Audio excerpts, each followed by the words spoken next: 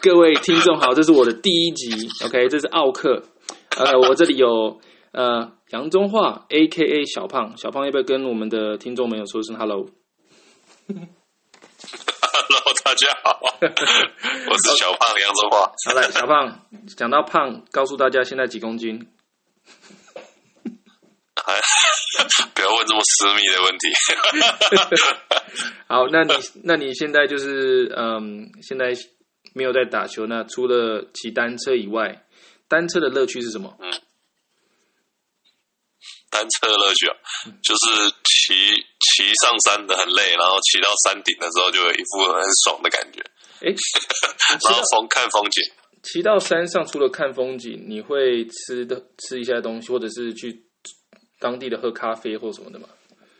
会啊，像上次有一次我还骑从台北我住的地方骑到淡水，然后骑了20几公里吧，然后这边吃个东西再骑回来，这样总共就骑了差不多快50公里，所以有时候就是悠闲了。那骑回来不是变得比较慢吗？你知道比较重对不对？不会，没吃的这么夸张。OK， 那你刚才有讲到说你的伤的部分啊，那你现在就是希望就是在比赛开始的时候呢，可以就是至少可以有那个就比较好一点，然后可以发球啊，或者是你是左肩膀嘛？对啊，那就是反拍，还有右肩膀，右肩膀那就是右肩膀，那就是发球，几乎全部嘛，发球。对啊，全部。那这样的话，如果说伤好的话，对哪一部分比较有帮助？正拍还是发球？还是发球吧？因为之前有时候发球觉得就是角度什么都比较小，就是希望把它可以放大一点，角度可以大一点这样。以前就是可能会用的力量的方式不对，会痛，会去闪那个力量这样。那这样的话是一发和二发哪一个效果比较好？如果肩膀都好，一发吧，我觉得一发会影响比较大。对啊。OK， 那正拍来讲的话，会不会像上旋啊，或者是击球会比较有效率？正拍来说的话，就比较没有什么差了，我觉得。最主要是发球跟切球远的那时候，肩膀会比较会不舒服这样。那如果说打像3盘啊，就在球场上3、4个小时的话，这样也会酸。对啊，有时候比较累的时候也会有影响。然后你就直接比较累的时候，可能就放冰，就是会这样下降这样。那手会麻吗？麻倒是还好。OK。对啊。那其他的话，像身体都还 OK 吧？身体其他都还 OK 啊。可能我应该手看好，因为我其实从3月10号就已经在休息了，已经休息差不多快1个月了。所以下礼拜还要再去看一下医生了，就看一下状况。应该5月，我觉得应该就可以开始正常训练了。你会不会想念网球啊？好像你都不想念。有时候会啦，可是有时候就觉得休息一下，反正就是不要一直很久到7月13呢，搞不好会更久，所以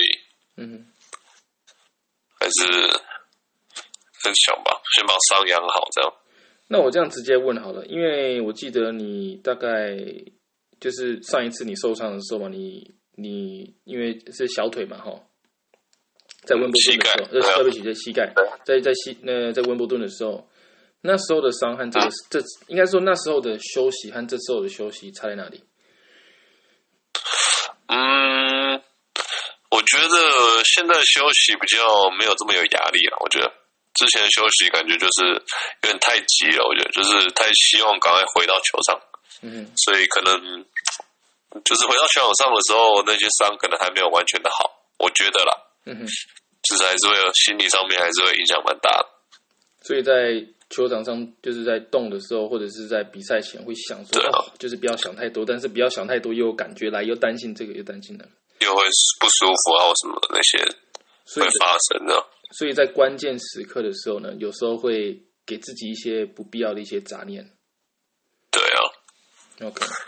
所以这一次就是还是会想，就是把伤全部完全好之后，然后才可以训练，就是也不会这么急了。其实我个人觉得，因为网球啊，现在的平台就是说，你可以到35、36、37，甚至38。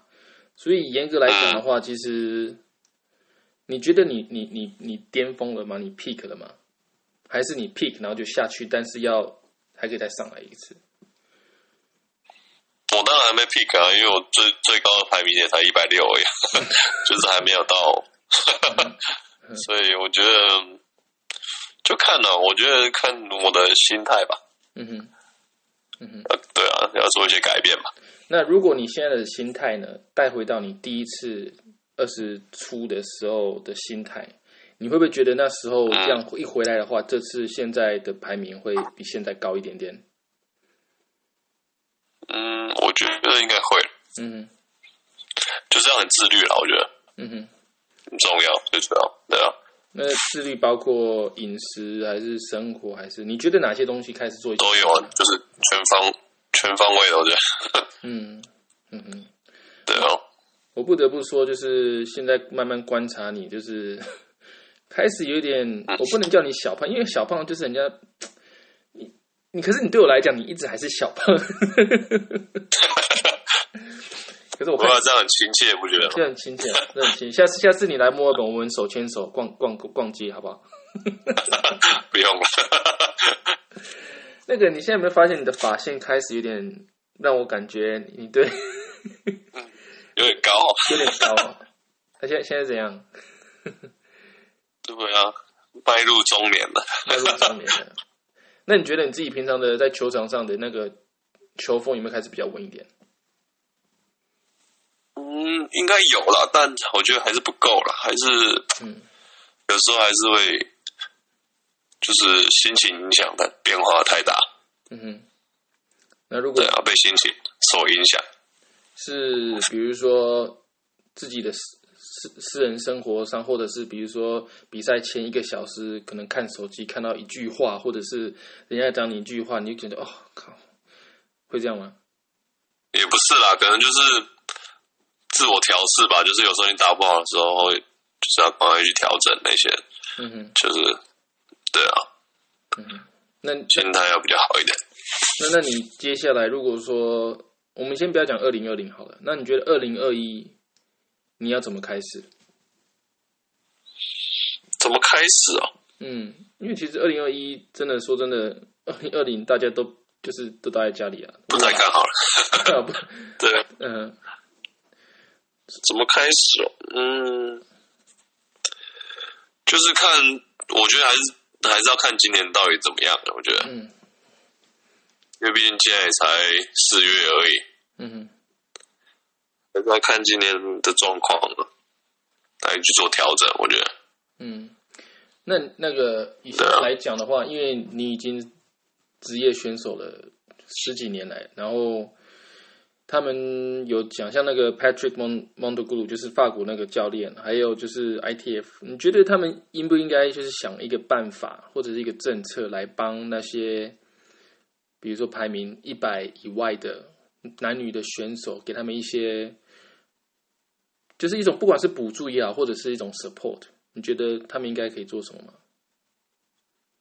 ITF 吗？对，还是 ATP？ both。补助什么？可是都是国家吧？现在 ITF 跟 ATP 比较少有那种补助了，应该几乎没有。哇塞，他们就是OK。那你不觉得那些前4名、前8名，他们的一年都是几百万、几千万？你不觉得他们可以跟他说哦，可不可以就是借个那种10万块来花一花或什么的？借个10万块，自己赚比较实在一点。对啊。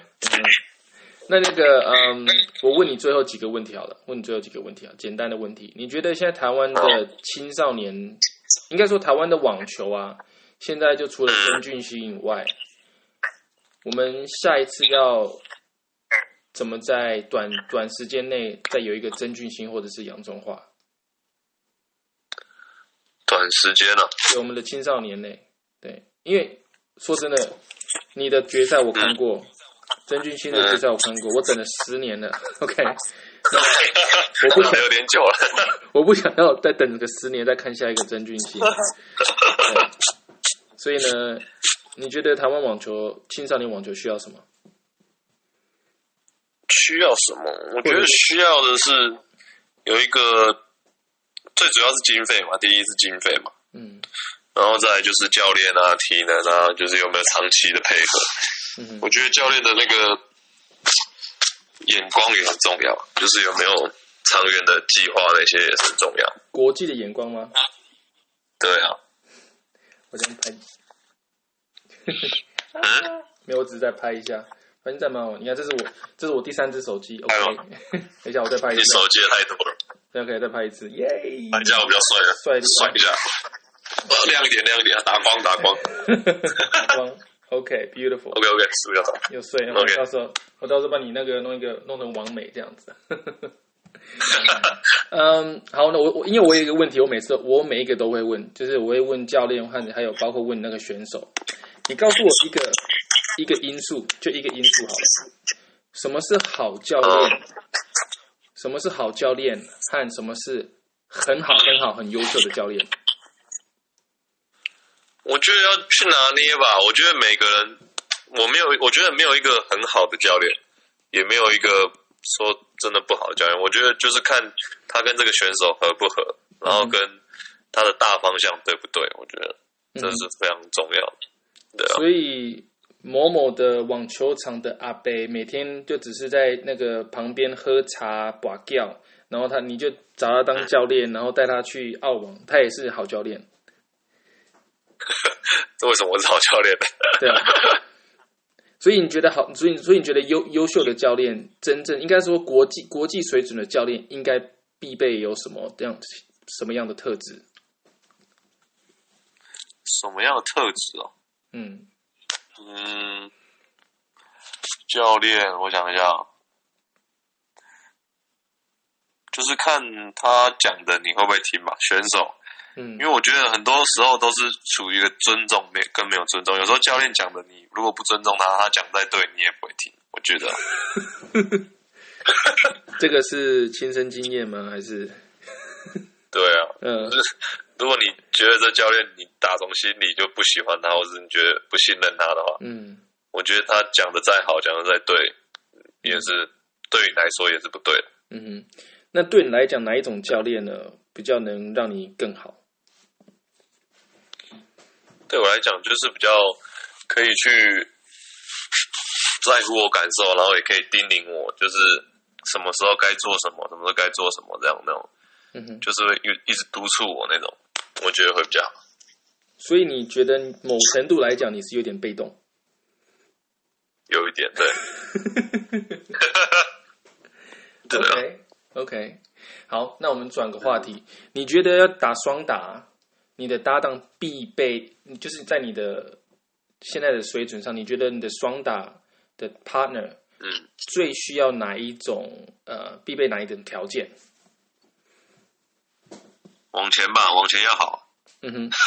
往前跟发球要好，因为我的前排可能没那么好嘛，我底线比较好啊，所以我底线可以估的话，就需要一个前排来就是辅助我这样。那身高嘞？身高没差啦，就是正常，像我差不多高一些就 OK 了。那长相嘞？就要差不多跟我一样长。哇塞，小胖这个是。我这个到时候把它 po 上去，让台湾的一些网球选手就是能够受益这样子，对，一定要长得跟你一样帅才能跟你打网球。OK， 好，没有那个我也是希望就是在短期内可以在澳网看到你，然后对了，就是哇，还蛮想你的，因为每年澳网我想说，我老婆前几天还讲到你说，那个不是那个 Yang， 我说 no， 就是。